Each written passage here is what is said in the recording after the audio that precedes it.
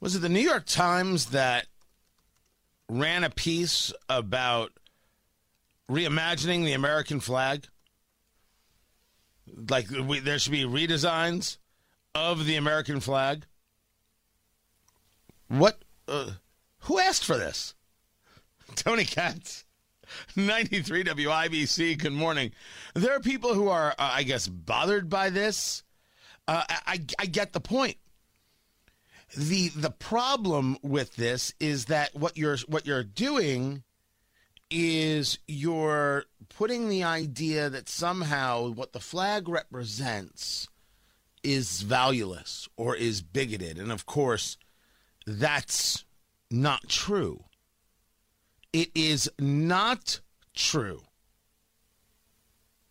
Here, someone has designed a flag that has got 4 boxes. There's a red and white stripe. These are vertical stripes. There's a yellow box, a blue box, and a green box. The stripes signify fear, forgiveness, anger, joy, and pride. The red stripes are for our past, and the white stripes for our future. The blue box is for our untapped potential. The yellow box is for repairing systemic racism, and the green box is for taking care of our planet. I'm sorry. That's an unbelievably ignorant idea. Ridiculous and silly. Pathetic and sad. But the real problem here, the real issue here, is that it's just simply a way of acting out. I believe that when people suffer levels of trauma, they should talk about it, right? They should share it. And there are ways to express this. There are artistic ways to express it. There are verbal ways to express it. There's all sorts of things that don't hurt others. It's fine.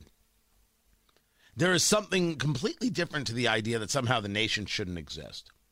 And I do find myself in the place of fighting the people who believe the nation shouldn't exist. Because they should be fought.